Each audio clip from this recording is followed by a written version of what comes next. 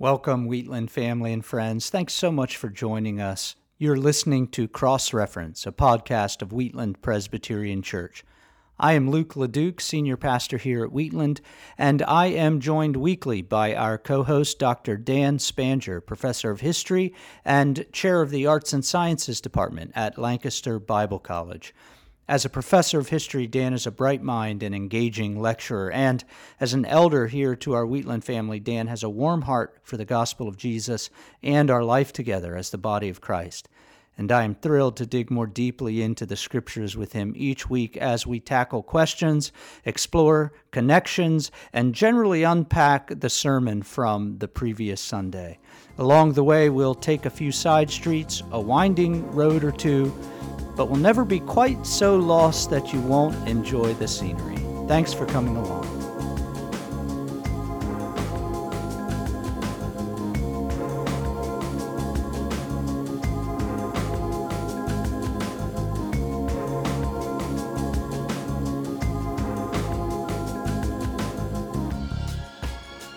Welcome, congregation, and Pastor Luke. We're in cross-reference, looking at your continuing discussion in Genesis. And I know from our other conversations, Luke, that it sounds like you're getting to be a little bit of a single drum here to beat. Yeah, that's Everything's right. got to be connected to Genesis somehow. I just can't. It's a sticky trap I can't get out of. Once you get inside of it, you can't get out. Exactly. Isn't it? I mean, it's the beauty of the covenants, and I think the whole scripture. What's that statement I've heard before? That the scriptures are shallow enough for a baby to crawl across and deep enough to drown an elephant. Yeah. You can, if you really get into it, it just gets richer and richer and deeper and deeper. It does. Yeah. And I think, that's what we've talked a lot about on this podcast so far, but Genesis as creating these paradigms that the rest of the story of God saving his people will live in is so important to come back and see. And it's been encouraging for me to do that in this. So it's been a gift to get to do it. So it's a bit awkward, if I may say, to go from Genesis up through 11 and then change the whole sort of theme you're looking at, but stay in Genesis just a couple chapters later. Yeah. One chapter to go to 12 and then on to 15. Yeah, because I think you probably felt it on Sunday, and I certainly felt it. I felt like, and I think it's legitimate. I'm not saying it's illegitimate what I did, but it's in a sense put on a different pair of glasses for the Advent season and to say, okay, let's read this. I think we're reading the Abraham story in a little different way, not in a different way, but we're looking for different things with these Advent glasses on than perhaps what we'd have been looking for if we would just move from Genesis 11 to 12 and we're going that way. So I think that's fair to say. Yeah. But to your point, I mean, if Advent and what Christ is doing is inside the covenantal structure, then this has to, in fact, become paradigmatic. It has to set up what Christ is doing. So, right. Yeah. I don't think it was that awkward, but it was good. It's funny to say, okay, we're done with that sermon series. Now on to the next chapter of Genesis. Yeah, right.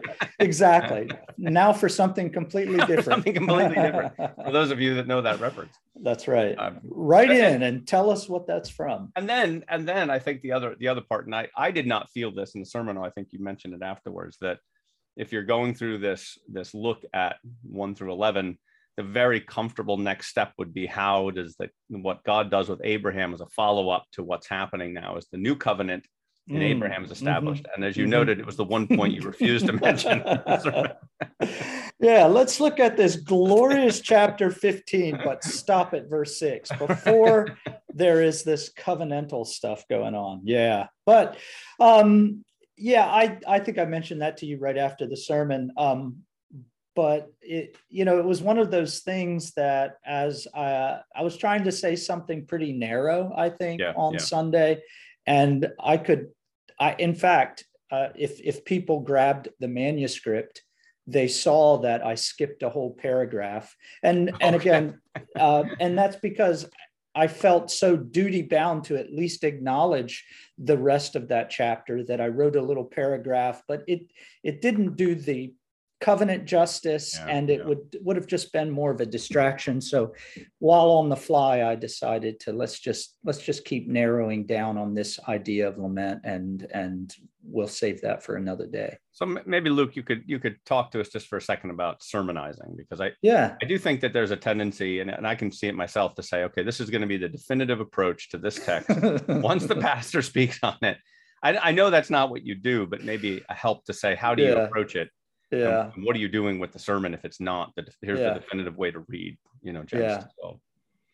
Well, I had someone early on tell me, and they were trying to encourage me, but I think it was one of those encouragements with really the heart of it was a rebuke. You don't have to say everything each time you get up in the pulpit. Your job is to unfold over time this story and these scriptures and be faithful, but you don't have to say everything each time. So I know that's true, but I think, and you probably feel it too, you feel like once you're up there, it's such a holy and such a weighty thing that you feel keenly the responsibility not to miss anything. Right. And at the same time, you're keenly aware that you're only scratching the surface. I mean, it's this weird thing that you're not supposed to say everything because people can't bear it, and you can't put it together cleverly enough to deal with things well and thoroughly.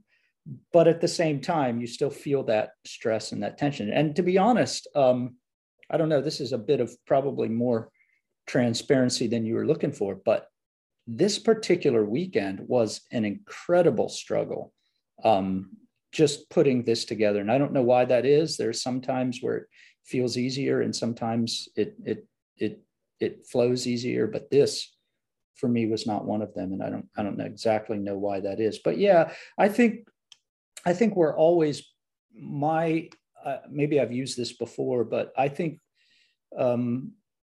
putting together a sermon, I think I've used this, I'm sure I have. I always want to shoot a shotgun shell with a bunch of little BBs that, if you fire this, at least you'll hit something. You'll hit somebody somewhere. And actually, it's always better, I think. BBs of love.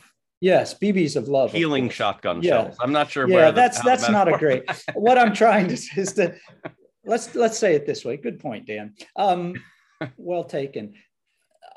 You can say 100 things and hope that somebody will get something, or you can say one thing and really drive that home. And I think it's always probably better to drive that one thing home. But I'm always feeling the tension of, but if I add one more thing here, then it'll be, So now the particular challenge must be, I think, in a PCA church, as Presbyterians can be rather heady. We know we can't clap. We proved that again this past week. So whatever our theology of the Spirit may include, it does not include clapping. Right. Boy, but we're eager. We want to be. We want to be that congregation. Okay, so that's not our strength. But one of our strengths is being heady, and I think that's actually a good thing. But then we can approach these things and say, okay, now give me the sound theology. And I've always appreciated about you, because I think that's my tendency. What I appreciate about you is I think I'm putting words in your mouth, though, that you preach with a pastor's heart. Yeah. You've counseled whoever you've counseled over this week, and you've seen the difficulties, and now you're bringing a sermon and trying to make that relevant. And not all of us have gone through what you've seen other parishioners go through. Right. But you have, and this has to matter. And I think that's one of the reasons why our pastors ought to be preachers and preachers ought to be pastors, because if not, these things can float above the heads of everyone.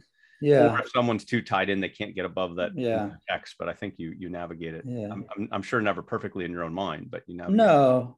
And that's the beauty of the task, and that our life together is not this is a growing and learning and loving and giving experience. It's not a download that you click on and okay, now I've got that in my library or whatever. But I remember a friend of mine who's a contemporary and not even a pastor, but they are what I think of as the sort of listener to sermons that you would hope you're preaching to, if that makes sense. But I remember him saying to me, don't forget to say something to people's hearts in all of your work. And I think that's always been something that I can, if I have a sermon and I fail to do that, and I think I know when I have failed to do that, when I've sort of fallen off on that, here's the philosophical, theological, right, whatever. I think him saying that to me at one point was one of these helpful words that just sticks in your brain. And like, okay, what here says something to someone's heart? Well, I think you went even further than that. If I could say it, interestingly, is I think you pastored Abraham a little. Right. I taught him a thing or two.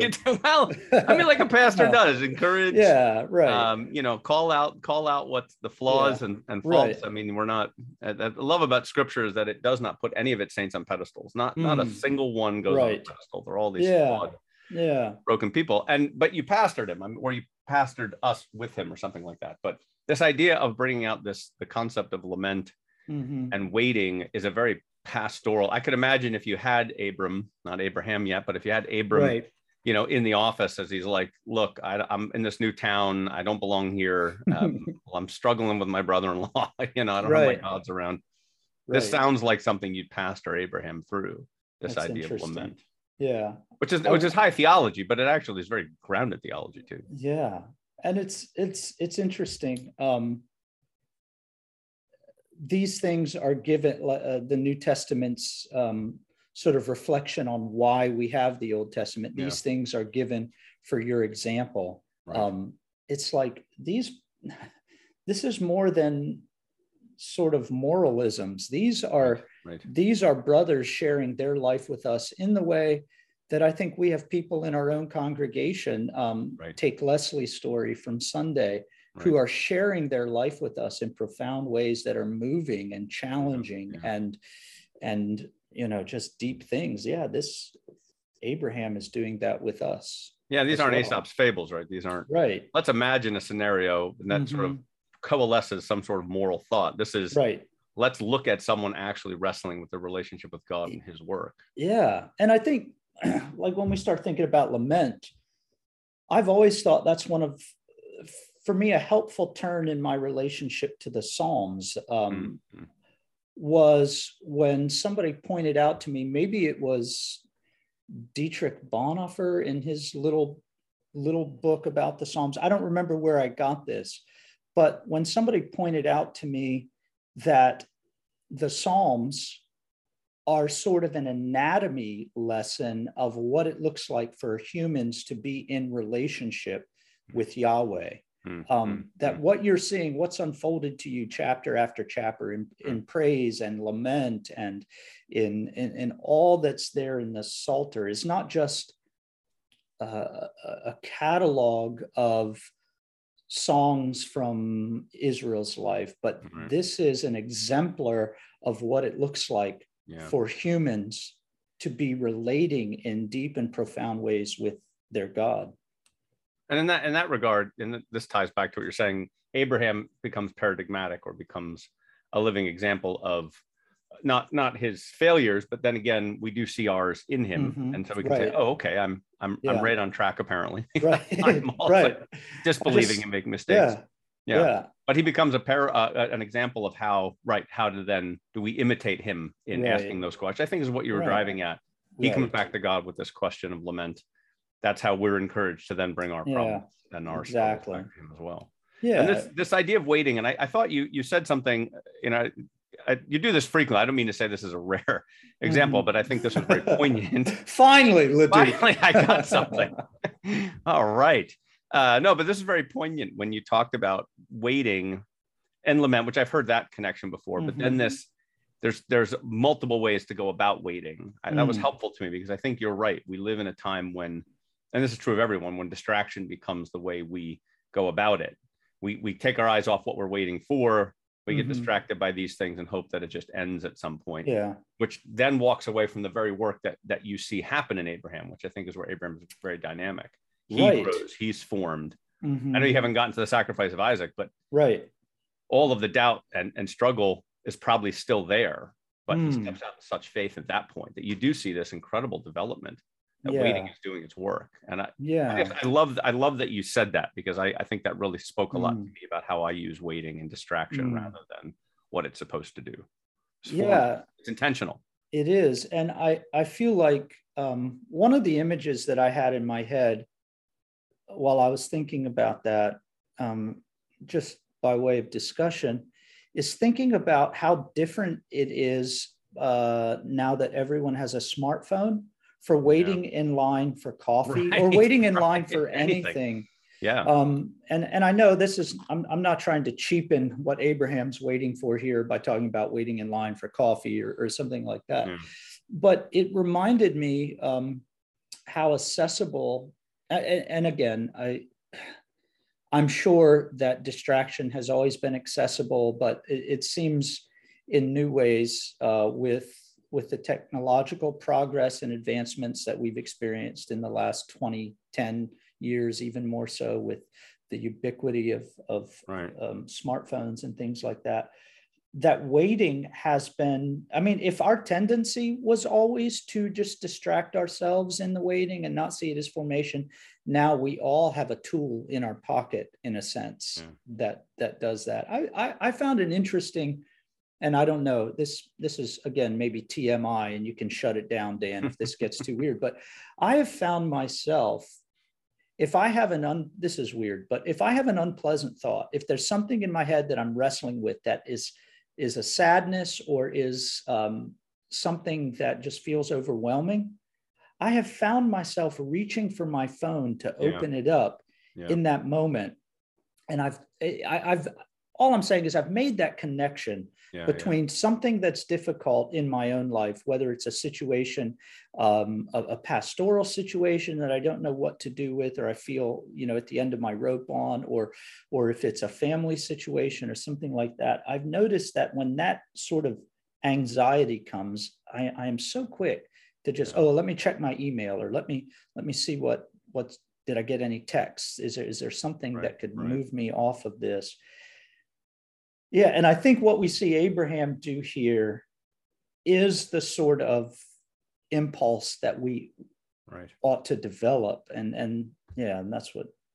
Yeah, so if you maybe you could say it another way, is that waiting is never neutral, and like if you think of, I think of waiting as like the time when nothing's happening, and I've always tried to find ways in my own working with students to say, no, waiting is a very active thing. While you wait, there's lots of things to do, that sort of thing. But that's actually what you're getting at is deeper to me, because it's either you take the waiting seriously, or you're formed in wrong ways. Like waiting is not a neutral space where nothing happens, like this blank white room and you're standing there. But your mind and heart will either be formed well in that, or formed poor. Like you're going to be formed in this somehow. Right. And I think to be aware of that is really helpful, because if not, we can say, well, I'm just waiting, and therefore there's no harm here. But that doesn't seem to be the case for any of the saints. Yeah, they could take waiting in a really wrong direction. Mm-hmm. Yeah, exactly. And I was having breakfast with someone this morning, and they were talking about Kurt Thompson. He is a psychologist. He's a neuroscientist. That's what he is. Okay. And he talks a lot about the idea, tries to drill it home for us, that this idea that our brains are always being shaped and formed by our circumstances and our surroundings, and taking seriously some of that. I mean, and then neuroplasticity of the brain. And I'm a child. And waxing eloquent here now. No, I have no idea what I'm talking about, but all that to say, to affirm what you're saying, that when you distract yourself, when instead of waiting and finding in the waiting this place of formation and discipline, when you distract yourself with something else, it's not a neutral.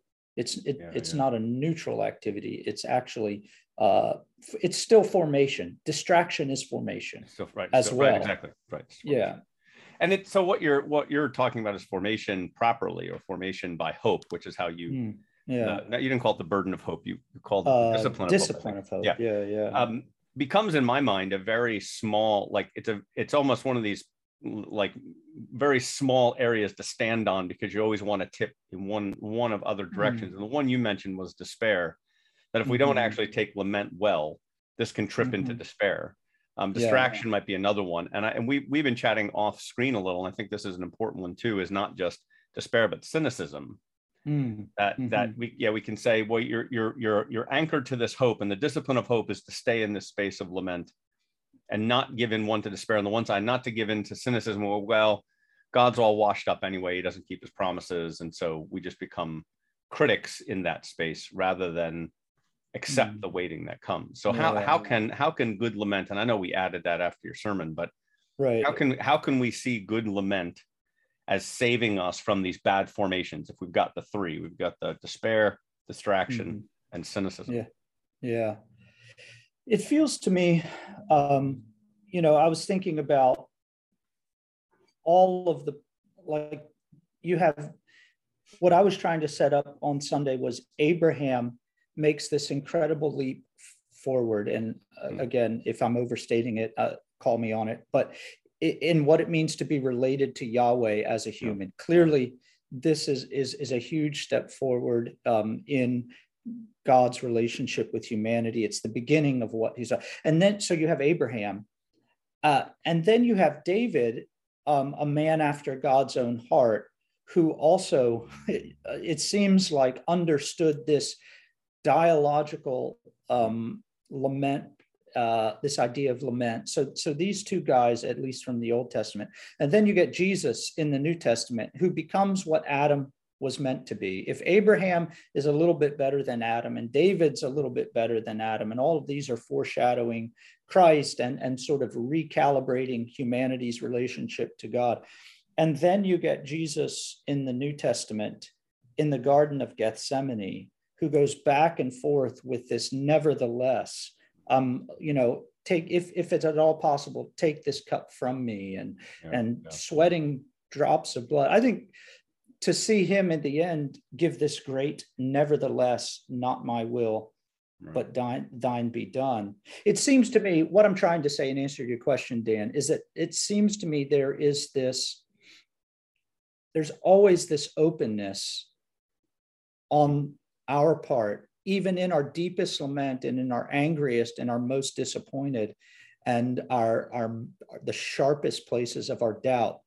There's always this openness to, even if we can't say it in that moment, being brought to the place where we're able to say, nevertheless, not my will, but thine be done. And to me, that's where I feel like I have to stop talking, because that to me is mysterious. That's the mysterious work of God's Spirit and God's grace that opens our eyes and orients us towards him in that sort of faith. But I think the difference between lament as we see it played out in the life of Abraham and David and Jesus, and again, I'm just arbitrarily picking three guys that I think exemplify it, is that openness to that idea. And the places where you see cynicism and despair and distraction, I think are places where, for whatever reason, we don't see that openness. We see that closed offness to the fact that God is God and we are not. It's something in that sovereignty, that autonomy, that we, in all of our lament, in all of our crying out, is there always the possibility that we may not be able to see everything as it truly is? Right. And I think sometimes when we've seen horrible things, or when we've experienced horrible things, and it leads us to conclude that we have seen the world truly as it is, even at our lowest point, there's hubris there.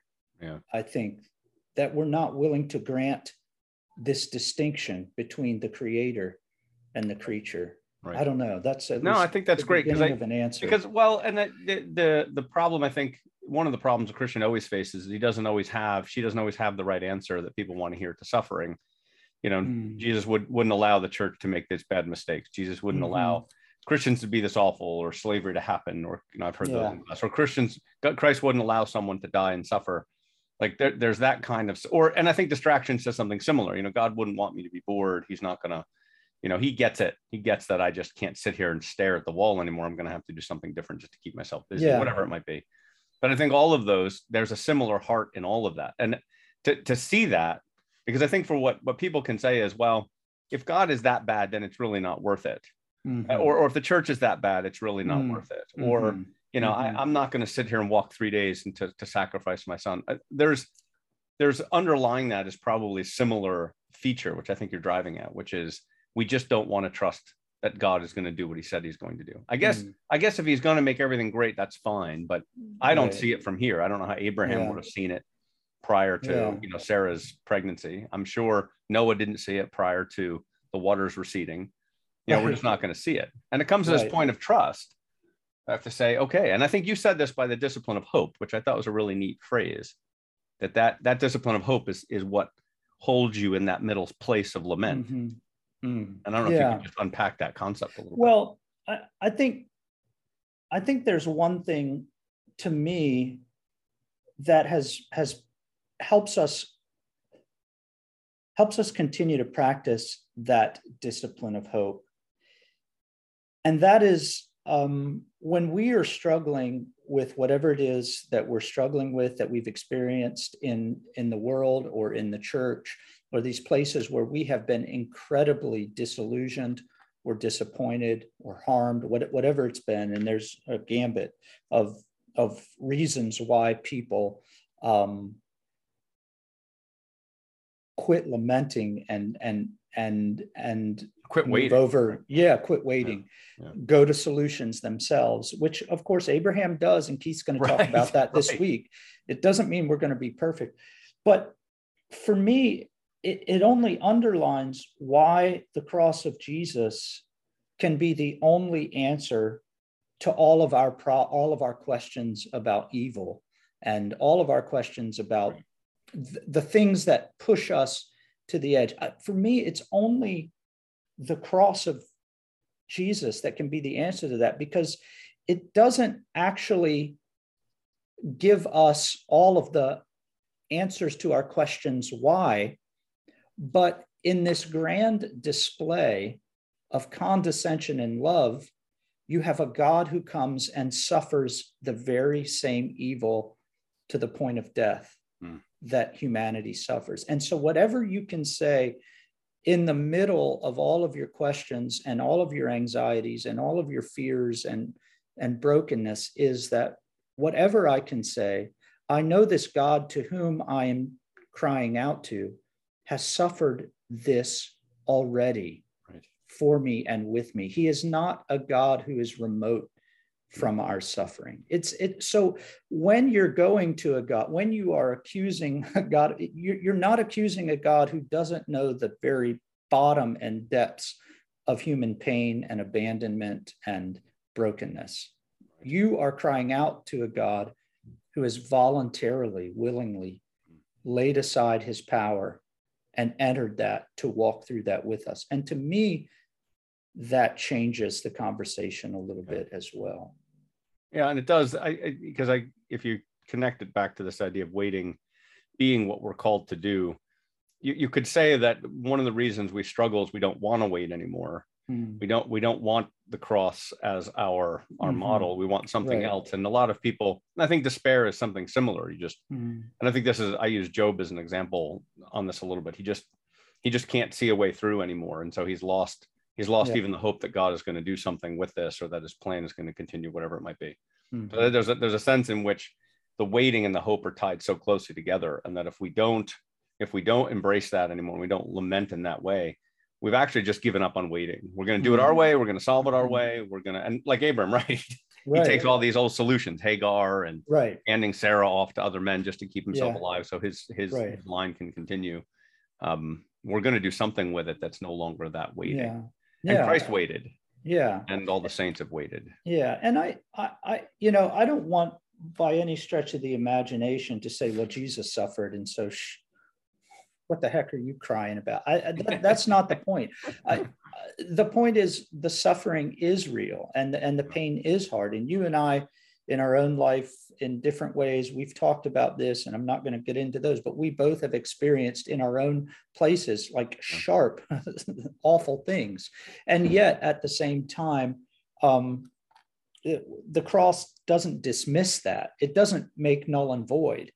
What I'm trying to say is the cross validates that, right, in a sense, in a way that I don't think we've often given thought of the atonement and Christ as a human and his own suffering, given it that weight. But yeah, and I like that you point out the fact that even as Abraham gets glimpses of this, he doesn't just like grab onto it and then, oh yeah, the victorious Christian life. Yeah. Right. Yeah. It's, oh, wow. Okay. Fits and starts, if you will. Yeah. Yeah. And the waiting becomes a norm. It is the place we are. If, I'd say students, are you struggling with sin? And if they say no, I say, ooh, you're in trouble. Yeah. I just quit struggling with it. Because that's all you're saying now. Yes. Right. The answer is, are you struggling with sin? The answer is yes. And it always will be. And the idea, of course, that there's victory in Christ, but the victory is a hope, which Paul calls a sure hope, which drives us. And if that hope is real, then it certainly doesn't make the waiting easier in one sense. It doesn't reduce out the difficulties and the pain of it, but it gives you a reason to lament. And I love the idea that you tie the two together so that lament is, in fact, the way that we hope. Yeah. Because you said this when you said, Abram goes back to God and says, you haven't given me a son. He wouldn't lament in that way if he didn't understand and know that God fully could have done that at any time. Right. It just becomes the soul of lament. Yeah. And I think that is a huge piece that maybe perhaps I, for a lot of years, had missed the role of lament in relationship with God, is that is a real form of two things: taking God's word seriously, and secondly, a form of physical faithfulness in taking that word seriously. That this is what I do when the world is out of joint for me, with faith and with the promise and with what I'm experiencing. This is what faithfulness looks like. It doesn't look like actually just bearing up under it and toughening up and working an extra 10 hours or 20 hours or whatever, trying to do better. What hope looks like in that case is that transparency, because I made a point at one point in the sermon to say that lament is vulnerability. Right. And I think that is a huge it's been something that's been powerful for me, to be able to say with all sincerity to God that the places of my frustration and the places of my deep weakness and my fears, to be able to speak those things to God as the way in which I remain faithful in that moment, in the face of what I feel is utter weakness or whatever. But to be able to see that lament actually is the language of faithfulness when it's directed to the God who is the only one who can heal those places. And relationship. You brought up Basil, and I think of my own kids where they want something, they know I can deliver a smartphone or a weekend or something like that to go with their friends or whatever it might be. If I'm powerless, then I'm a commiserator. Or you develop an opposition between us. You're against me and I'm against you, and you won't and I want. But to actually submit to me as a parent and say, I know you can, I'm going to accept this. I think it goes back to your point about formation, that if that's truly what lament is living in the hope and the awareness that God can, then that becomes so formative for how you learn to trust despite. And how you say, okay, then the fact that you're not giving this to me has a reason. I argued with one of my daughters about smartphones, be the biggest one these days. And why can't I have one? You're keeping it from me. And all I can say is, look, I believe this is the right thing. I believe this is important for you. And now she has a choice at that moment. She can say, okay, well, then you're my enemy. It may have been the case. You're my enemy. Maybe for a few days. Or it can be, okay, I don't agree with you. I don't like what you're doing. but you want me to be formed or changed in a certain way. And I think that if you could label that relationship, you'd say that's faith. Right. Faith and trust that I am doing this, and faith that for Abram to come along and say, you haven't given to me, but God is doing something with that. That's very relational, and it's very intimate if you accept that, which I think is what you see in Gethsemane. Yeah, exactly. Yeah, exactly. Yeah. And it's so interesting that when that landed in my working through this, where I saw that it's at this moment that God sees Abraham believes the Lord, and he counts it to him as righteousness. To me, that was like, oh, again, I don't want to press that too far, but it's at least worth noting in the narrative. And I'm not saying that it's only through lament that, I'm not going to try to equate this to personal soterial or soteriology here for Abraham. Sure. I'm not going to do that, but I think it's at least us worth sitting with, that this is in some way Abraham's confession, and it's through that confession that there is this step forward, this leap forward. And I think what we find in the text is, and I mentioned it because God takes him outside of the tent and tells him to look up and number the stars.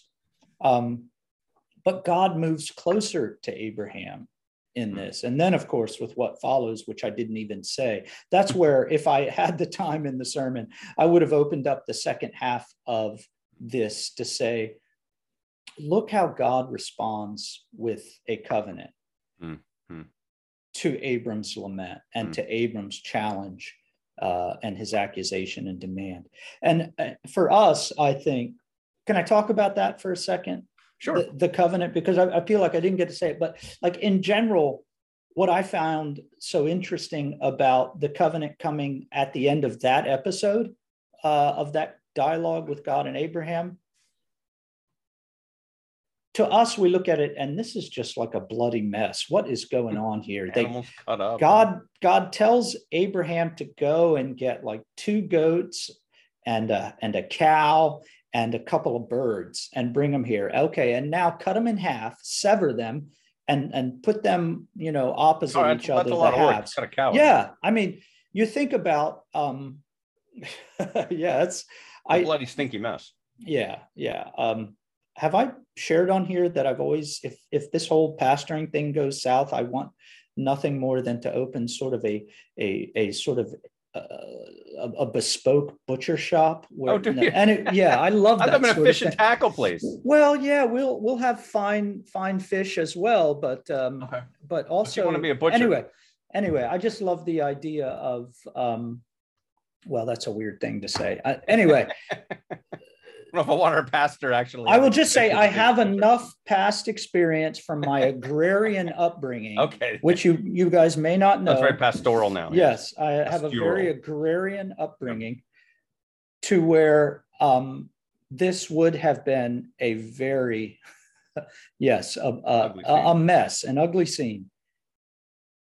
But this was perhaps this idea of this animals cut up and what happens in the rest of the narrative as it was at least just read for us on Sunday, where a smoking fire pot and a flaming torch, which was the presence of God. When you get into the Exodus, how is God's presence known to his people? It's a cloud of smoke and fire. And so anyway, God himself passes between these. This, to us, it seems like strange and remote.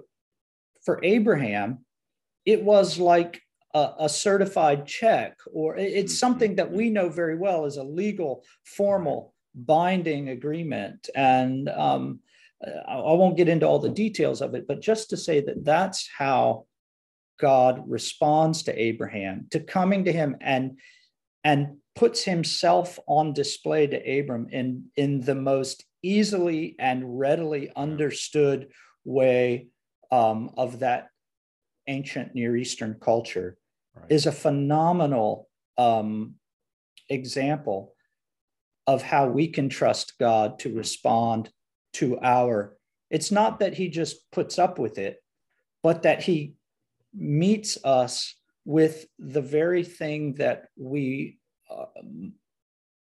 will understand and grasp in that moment. And again, I'm not trying to be prescriptive here and say every time you lament, God will respond with exactly what you needed, blah, blah, blah. But there is this, like I said, the discipline of hope, this thing being set up here where we see God responding to Abraham in a way that he could not miss what was going on, in a way that seems dark and strange to us. Well, let's jump forward then, because I think one of the ways you wanted to couch this conversation was inside our own season of waiting and lament, and that being the season of Advent, which I think is how you started the conversation on this sermon series, is that we were being called into this season, not just looking at the advent of the coming of Christ, which was a long wait, from the time of David forward, probably about 1,000 years, but 400 years anyway, since Malachi. But this becomes our season now of waiting for Christ to come back. And if we could put it back in our conversation thus far, I guess we can say, and something we know, is that Christ as Messiah has promised to make all things new and all things right. And we do not see around us most things new or most things right, or maybe some new and some right. So now we're caught between this hope and this God who apparently has done it before. He's destroyed Egypt before. He's done all kinds of things before. And now we're called to lament in some similar way, and be formed by the fact that God could snap his fingers now and solve his problems if he wanted to, but therefore he does not want to. So how do we accept that? Is that part of the similarity you're seeing between what Abram is dealing with and what we're dealing with? I think that is a huge part of our questions for what it means to be, if I can use this phrase without it seeming too clever or too contrived, Advent people. Because we're also Easter people, Okay, are we going to be Epiphany people? We're not Halloween people. Are we? Reformation people. Yeah, there you go.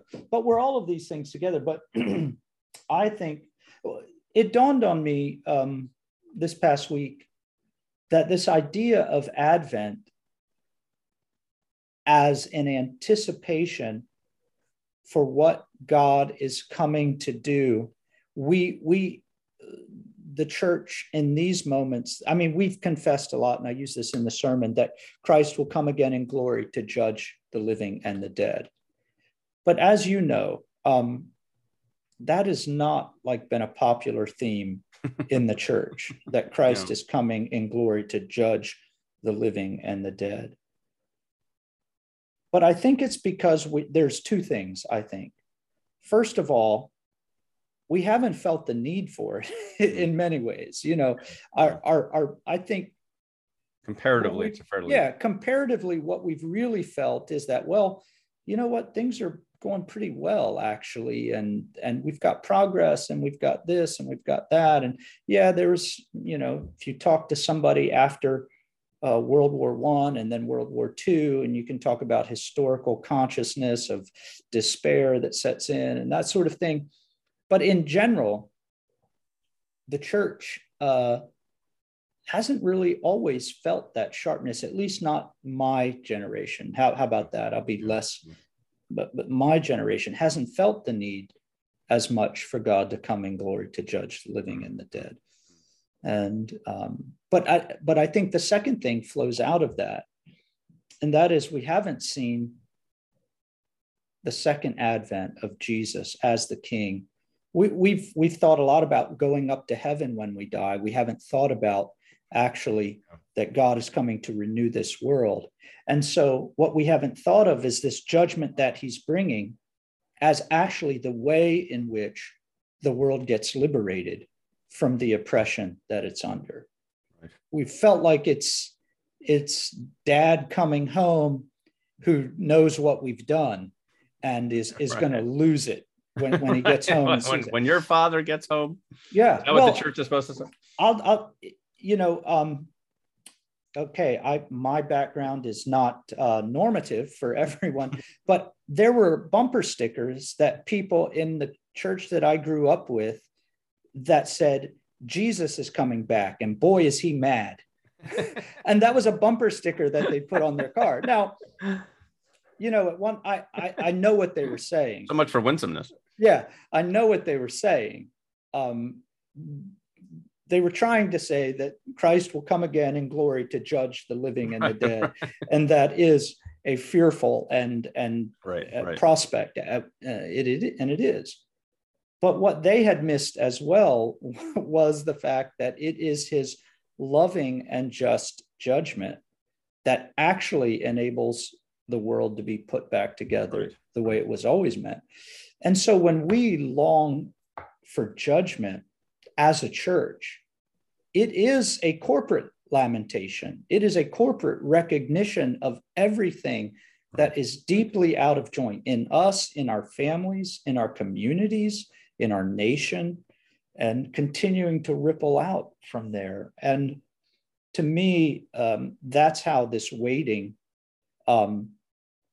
becomes a discipline of hope in Advent, is because we're able to see what real reality is around us. And I think we are, as I said in the sermon, in new ways, we're able to feel that this year in ways that if we thought that everything was just going to go back to normal with a snap of the fingers,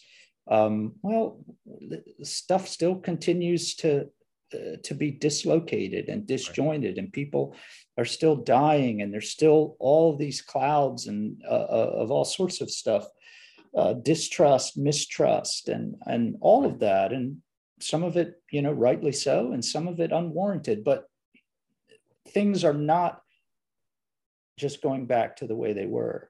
Right. Well, and so the answer here, and I think of all the three of the alternatives we have to good lament, to hopeful lament, this idea of distraction, cynicism, and despair, that then in our season, we can easily fall like Abraham to any one of these things. And it seems like the church has seasons, and maybe the chief season right now is a season of cynicism, where the problems that the society is facing that God does not apparently care about fixing are the problems in some ways the church has either helped cause, or the church has played an active role in exacerbating or making worse. And it seems like a lot of Christians now are going, well, then I guess if that's what the church is like, then that's what God is like, and then I want no part of him. Right. And then they're giving in to some cynicism, which is, I think in one sense, the starting point of that is to fail to recognize, as did with Abraham, that in the silence, God is doing something. Right. God is not passive, distracted, unaware, unconcerned, that he wants that silence, that period, to form us in faith and hope and patience and endurance, the kind of things we need, like Paul said, to run the race in a long term is to train. And in one sense, this is training. So is it, do you see in your mind that in the season of Advent, we've chosen to wait poorly? And that is a lot of what the church is struggling with right now. Now the professor has become the pastor. Yeah, that's exactly right, Dan. I think that is such, when we give in to the despair, whether by leaving the church or leaving the faith, or we give in to the despair by becoming just a disparaging person in the middle of the church. Let's say you stay in and all you can see is what's missing and what's broken and how people these days, XYZ, whatever. And you can't embrace Advent and the waiting that we're doing for this one who is coming to set things right. It's like Advent comes for all of us in a new way, I think, when we put our hope and we set our hope and we discipline ourselves to be hopeful people for the coming of Christ to renew and judge and renew and heal. And I do think it is something we all need to hear and to be brought back to.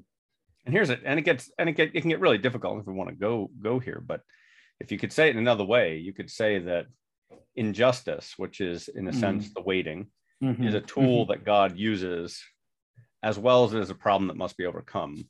Right. But the idea that somehow injustice is the problem doesn't seem to be the case, because if you look at Job, for example, the unjust way that he was treated was something God wanted to use in Job's life. Job saw it as the thing to overcome, not what God wanted to do. Yeah. And the cross itself is a moment of cosmic injustice. Right. That Jesus does not hold back from, and God does not end. He actually wants that to go through. And so we live at a time when I think one of the things the world is doing and challenging the church is saying, these sorts of injustices are too evil that they ought not be endured, and then trying to fix them, which I think is good. We should. Yes, I don't think there's reason that, but right. to think that therefore, as it happens, God does not make use of these things somehow, I think is a flip flop. What God is doing. Jesus wasn't ending injustices in his time, but he was pointing to the ultimate end when all these things are made right in his time. Yeah.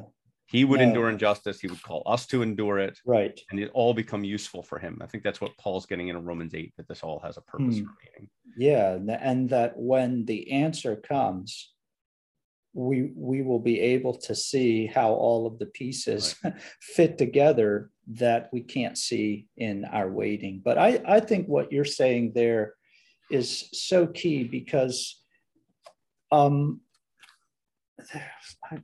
was recently reading a book by Alan Noble called We Are Not Our Own. Mm-hmm. And I wish I had it in front of me. I didn't think about using this in the podcast, so I don't think I have it here. But he references this book, or he references a poem by T.S. Eliot.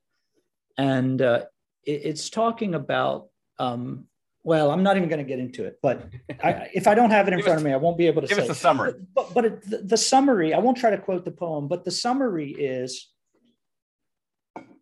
you can be waiting for something, but the expectation that you're waiting for could actually be the wrong type of waiting.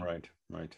So you could be waiting for something, but if the thing that you're waiting for is actually not the answer, then you have spent a lot of wasted energy in that direction. And I think basically that's what you're saying. If what you're waiting for is simply the end of these sharp particular injustices that we have come to see maybe in our own time and to know more deeply or whatever, all, again, as you've said, we want injustices to end, and we can work for that as the church and all of that.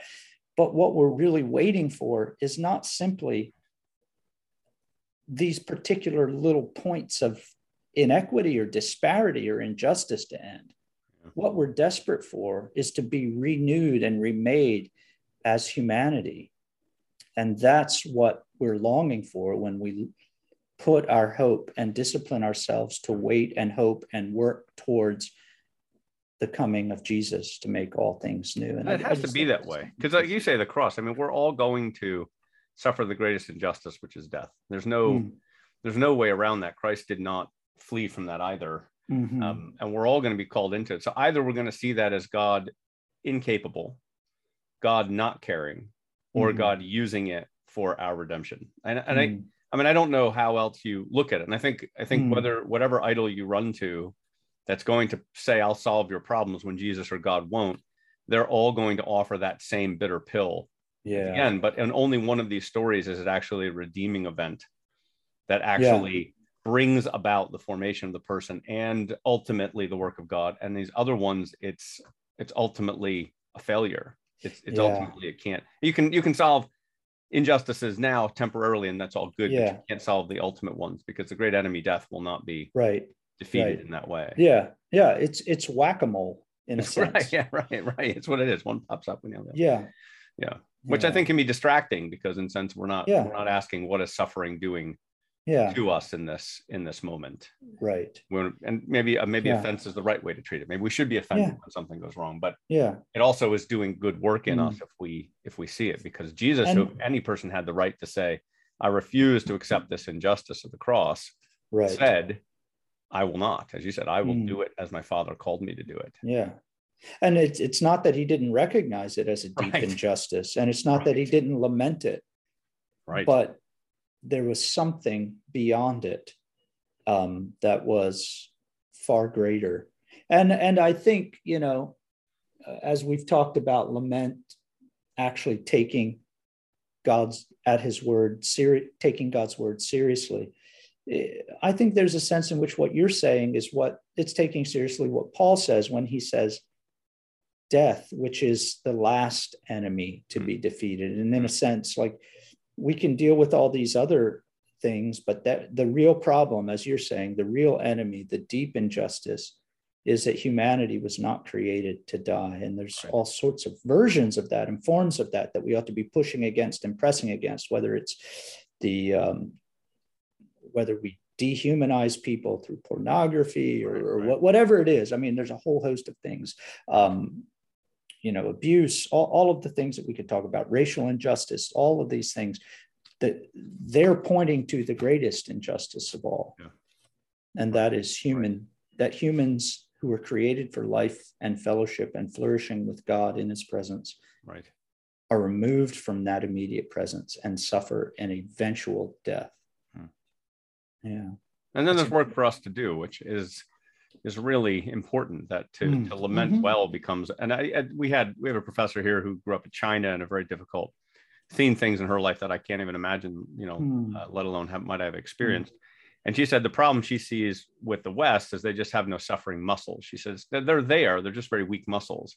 So when suffering comes, there's a pushback, there's a move away, there's a distraction. I think she would admit that sort of thing, that we've just not trained ourselves.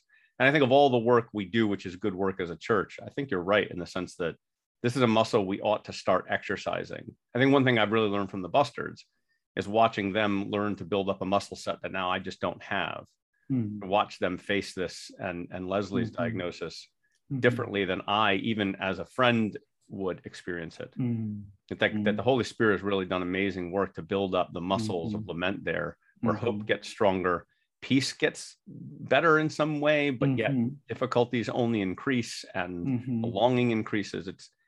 And there's work to do, and how do we actually construct that? How do we build those muscles up? And maybe I'm putting you on the spot here, but what kind of things from Abraham do we learn about how we might build up those lament muscles so that we can do this well? Yeah, I think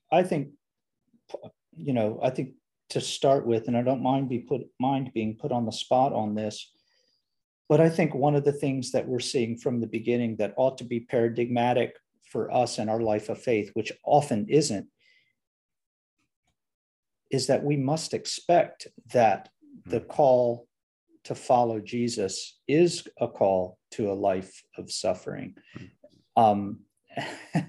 It's funny you mentioned the Chinese professor that you have who said that. I was just talking to a fellow in the church who was a pastor in Taiwan for 10 years, of a PCA church in Taiwan, Dennis Brown. If you know him or you want to meet him and have some interesting conversations, but he's really plugged in to the China Partnership, which is it's a stateside group that partners with Chinese Christians, and he just got back from a meeting, and he was telling me on Sunday, or maybe it was a little before Sunday, he was telling me that what the pastors there are praying for is not for what has been ramped up persecution to stop, but that the pastors would be faithful underneath it, and that through these times, their faith and their ability to suffer well would deepen and strengthen. And that's just a very different sort of way to approach the struggles and the difficulties of following Jesus, then I think that would not be our impulse. No, my goodness. No. I think in the West. And he's not the first person I've heard that from. I remember my friend going to China during seminary and coming back and saying, did you know that the Chinese people are praying that our prosperity here in America will not make us dull and fat, and the Christians in America listless? It's just an interesting. They weren't praying about how poor they were and that they might become like the wealthier.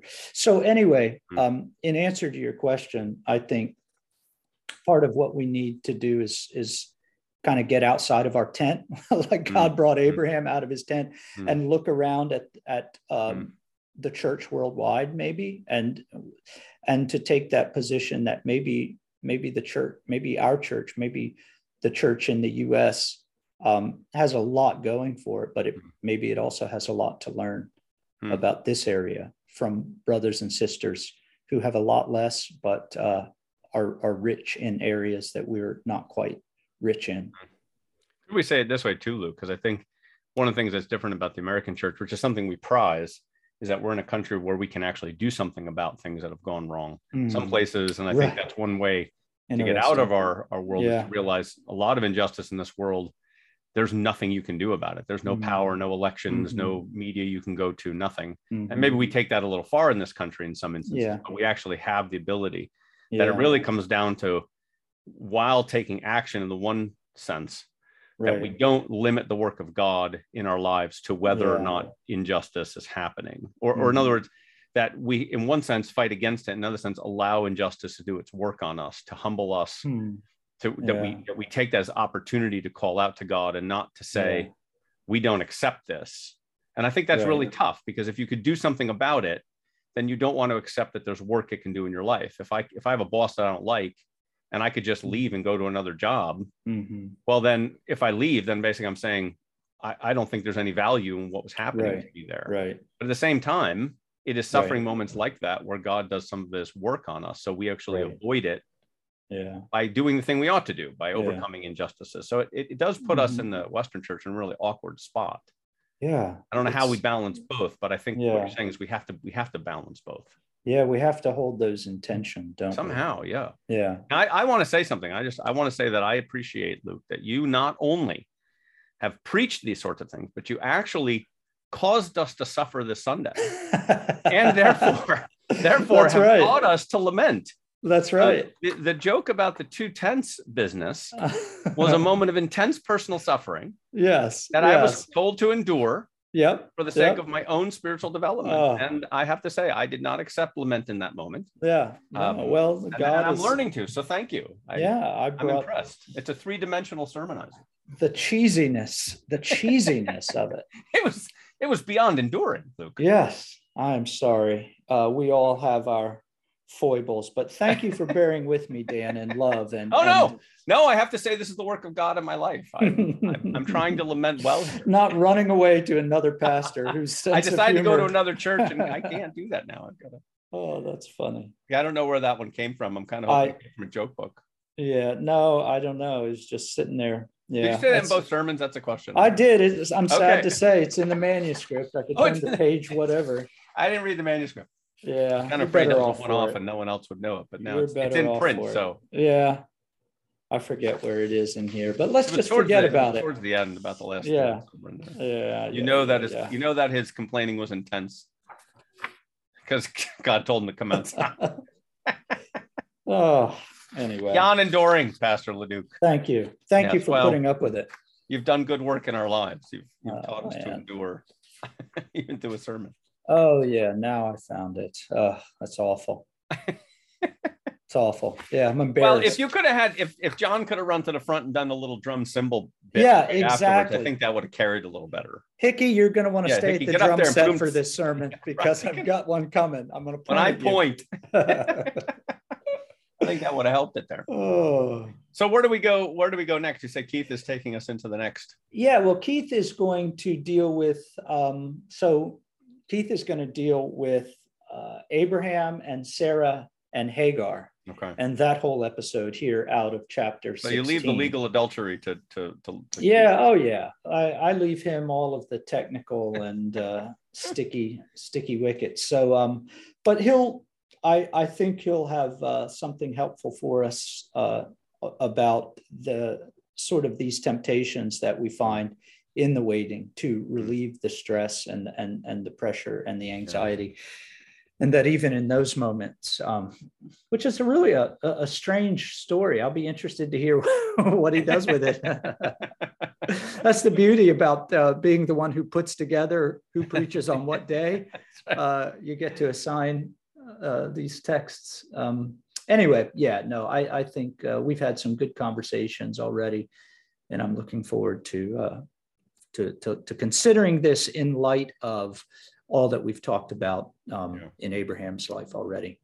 Yeah, well, that's good. I have enjoyed, as a historian, I like drawing our theology out of historical moments, and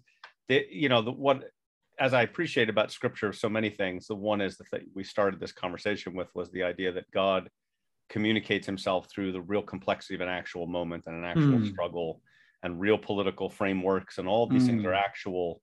And then God says, now with that, I'm going to teach something. He could easily have just said, let me tell you how this is all going to go down. Right. But he doesn't do it that way. Yeah. He comes through these moments, which I think if you're looking for a paradigm, we actually are living in the same shoes that Abraham walked in, maybe slightly different sandal, different make, different manufacturer, but same sandal in some ways. No, it's such a gift to us. It is a rich gift. And I think I mean, you probably heard it in the sermon, but and it's not new to me, but to call him Father Abraham, not with just sort of this, not glibly, but to say he truly is our father in the faith, who has left us profound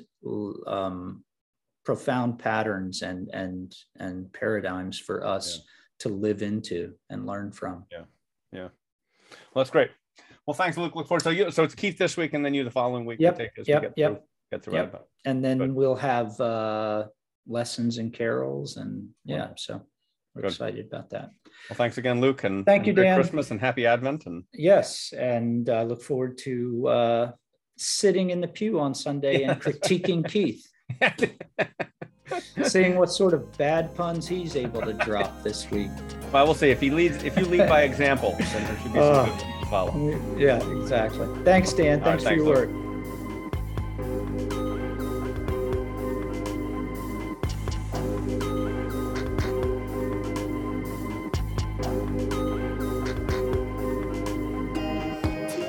Friends, thanks so much for joining us for this episode of Cross Reference, a podcast of Wheatland Presbyterian Church. You can learn more about our church and discover additional resources on our website, wheatlandpca.org.